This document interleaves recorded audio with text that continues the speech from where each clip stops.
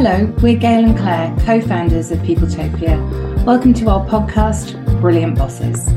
Peopletopia was set up with a very simple principle: no one deserves a rubbish boss. Having experienced this ourselves, we know what a difference it makes to employee productivity, well-being, and ultimately company profitability. We'll talk about our experiences of brilliant bosses and the things that they do well, with loads of takeaways to help you to get the best from the people that you work with. We will tell you some theory about the topics that we cover, but mostly we'll be giving you practical hints and tips that you can take away to help you to be brilliant.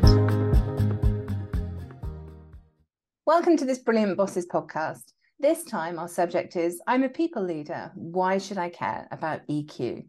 It's one of those phrases, seems to be in vogue at the moment. Everyone's talking about leadership and EQ, but what the heck is it and why should I care about it? Yeah, that's right, Gail. There's a lot of research into how our EQ or emotional intelligence is a critical factor in strong and successful leadership. So can we start with a bit of a definition? What is EQ? Emotional intelligence kind of has two key factors. It's the ability to recognize your own emotions, but also to understand how to manage them and how to understand the way in which they impact others. So someone with high emotional intelligence would use that knowledge to positively impact those around them, to communicate and interact better, and to empathize more effectively. Right. So it's recognizing and acknowledging my own emotions and also understanding the impact I have on others. Exactly right. Yeah.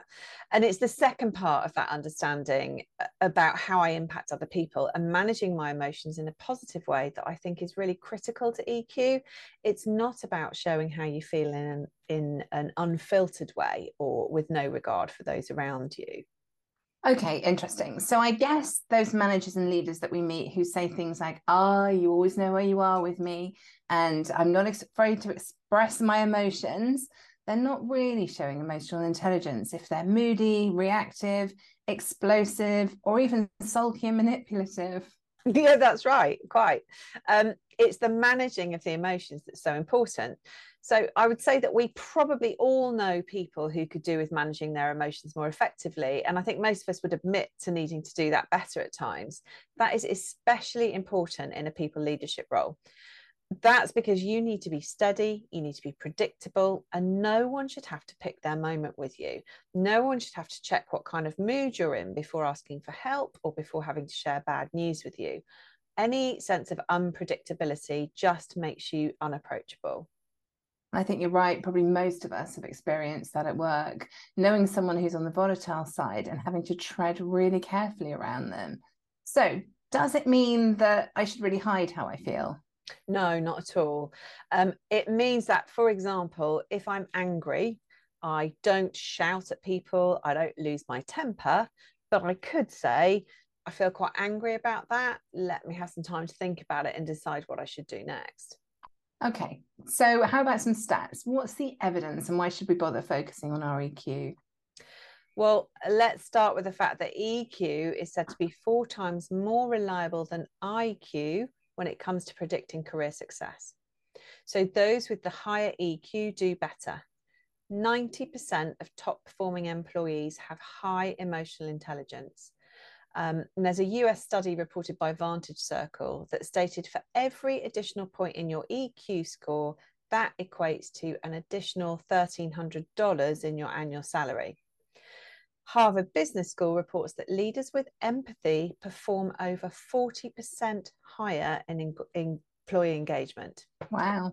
And people who have a manager with high EQ are 4 times less likely to resign than those with lower EQ managers. On top of all of that, if you have high EQ, you're more likely to be promoted, you're more likely to be hired in the first place, you're more likely to perform well in your role, and you're more likely to be productive. Wow. Yeah, they're really compelling stats, but we can even put those stats aside for a moment and think about the fact, I think it's about considering the experience of others. And I think that's the most compelling argument for working on your EQ as a manager or leader. So there are some really compelling stats there, Claire, but what do you mean by the most thinking about the experience of others. What do you mean by that? The way I behave around others, or the way I treat other people? If you think about the people who have to work for you, if you are volatile, unpredictable, or if you're constantly kind of leaking your emotions in an unfiltered way, think about what that experience is like. It's likely to feel a bit unsafe. It's likely to create worry. It's going to diminish trust. Building your EQ is your responsibility as a leader. You need to behave in a way that helps people to trust you, helps people to feel safe around you, and to know that you'll respond rather than be reactive. You are absolutely bound to get better results. And most important of all, you're going to have a team of people who feel happier and safer to work around you. I see that. I think most of us have experienced people at work who don't behave in a way that demonstrates high EQ. And it's a really stressful workplace. It's really stressful to be around people like that. It can be. And sadly, there are far too many people that can talk about those kind of experiences. Definitely. So those are really compelling arguments for focusing on our EQ. But what if we have low EQ? Does it mean that our career is doomed? Luckily, not at all. So the really great thing about emotional intelligence is that you can build it and you can improve upon it, much more so than something like IQ. It's not a set static thing. The important thing is to work on it and focus on it rather than just accept that yours is lower than you'd like. So banish those phrases like, I wear my heart on my sleeve. It is not a badge of honor to be leaking your emotions in that way. So some people are naturally more expressive than others, and that's absolutely fine. It's about thinking about the way how you choose to express yourself and how that impacts others, and making conscious, proactive choices about it. Absolutely. It's about the choice and making the choice. I think it can be helpful to know that EQ, according to Daniel Goleman, who's considered the kind of grandfather of emotional intelligence, he says that it has 5 elements. And those elements are self-awareness, self-regulation, motivation, empathy, and social skills.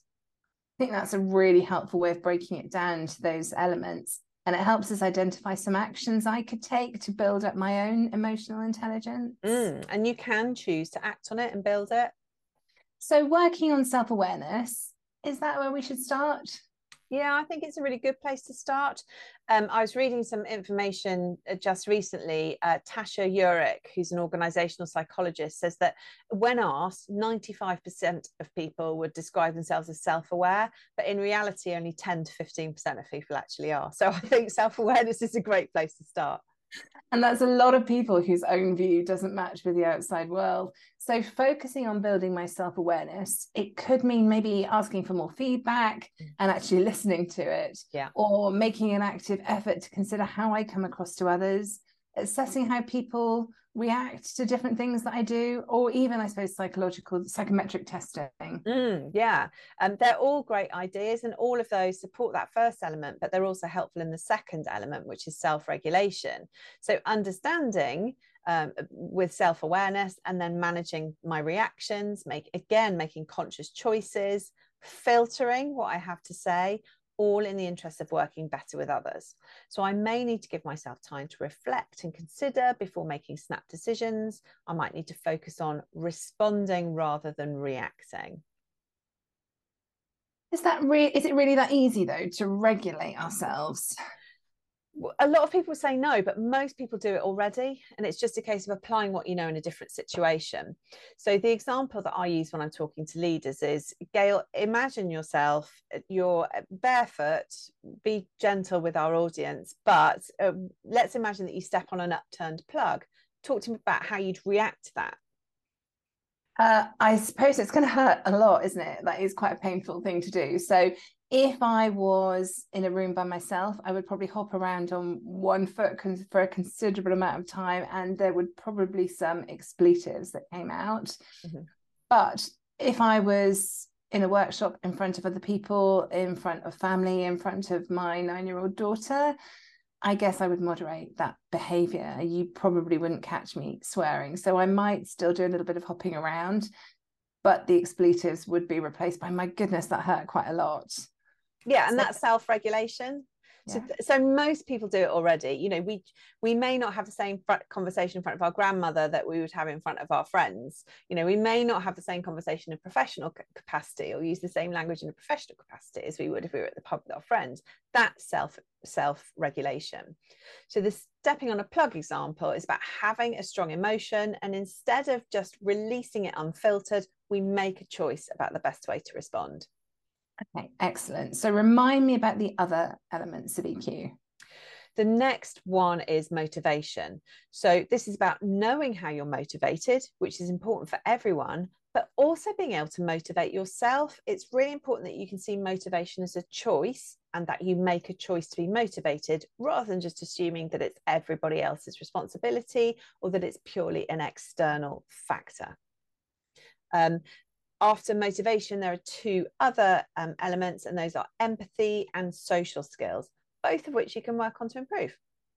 So empathy is an interesting one. It treads a really fine line between sympathy and true empathy. How would you define the difference? It's really hard to define the difference. So I've read a lot around it. I guess sympathy is about feeling sorry for someone. Empathy is feeling with someone. That's the translation.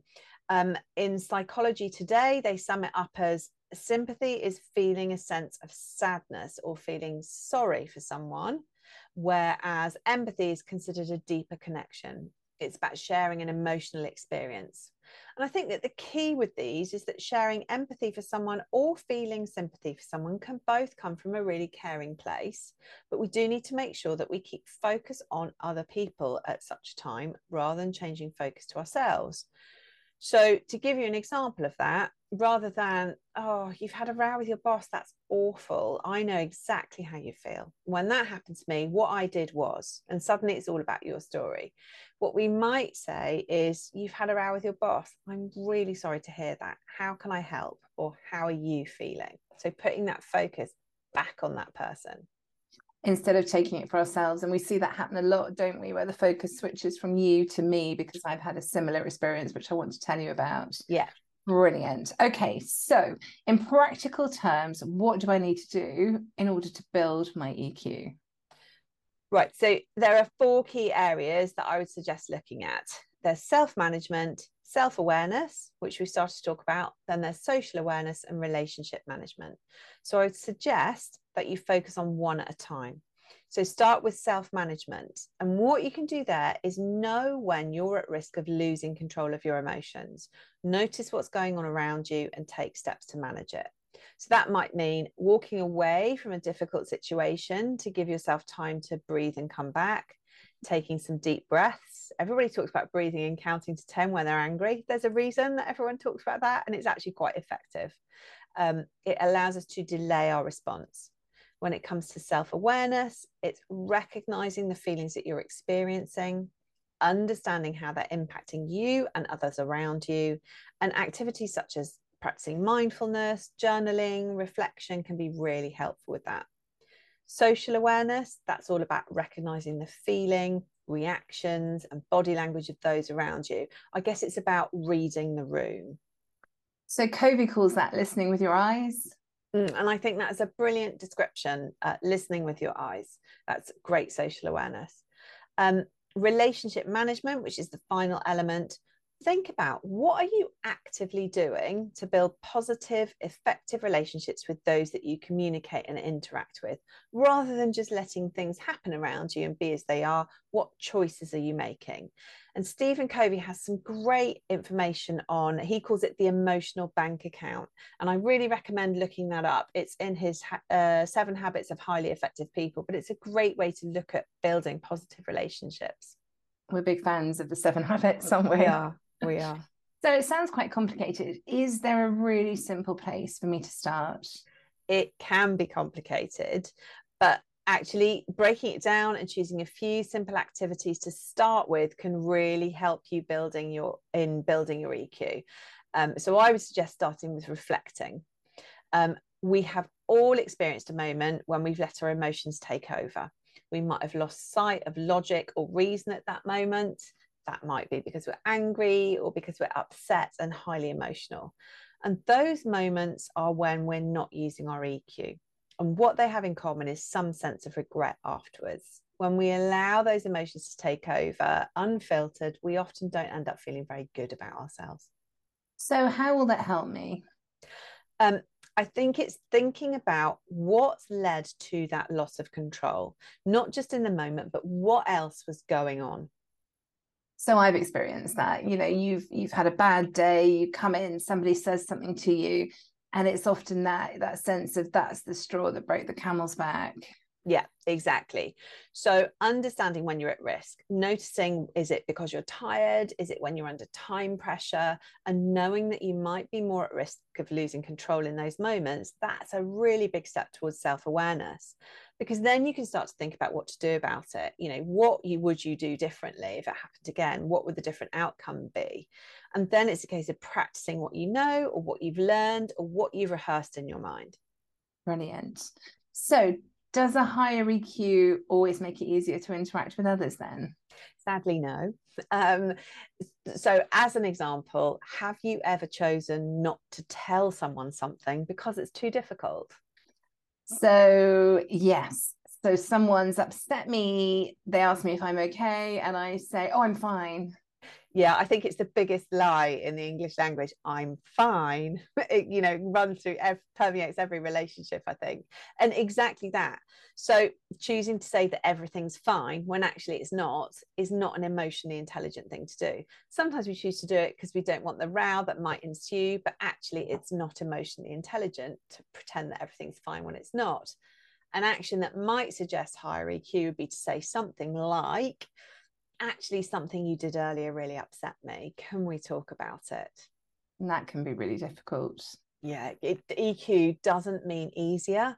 It can be really hard to manage your emotions and to filter your responses. But with practice, it becomes easier, and it will lead to much more positive, stronger, helpful working relationships. Brilliant. So now it's a really good point for our 1 minute brilliant review. Number one, we should recognize both elements of emotional intelligence. So recognizing and acknowledging emotions and understanding the impact that they have on others.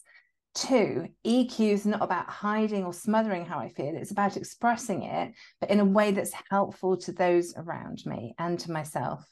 Number three, a higher EQ has impact on personal performance, career potential, and organizational success.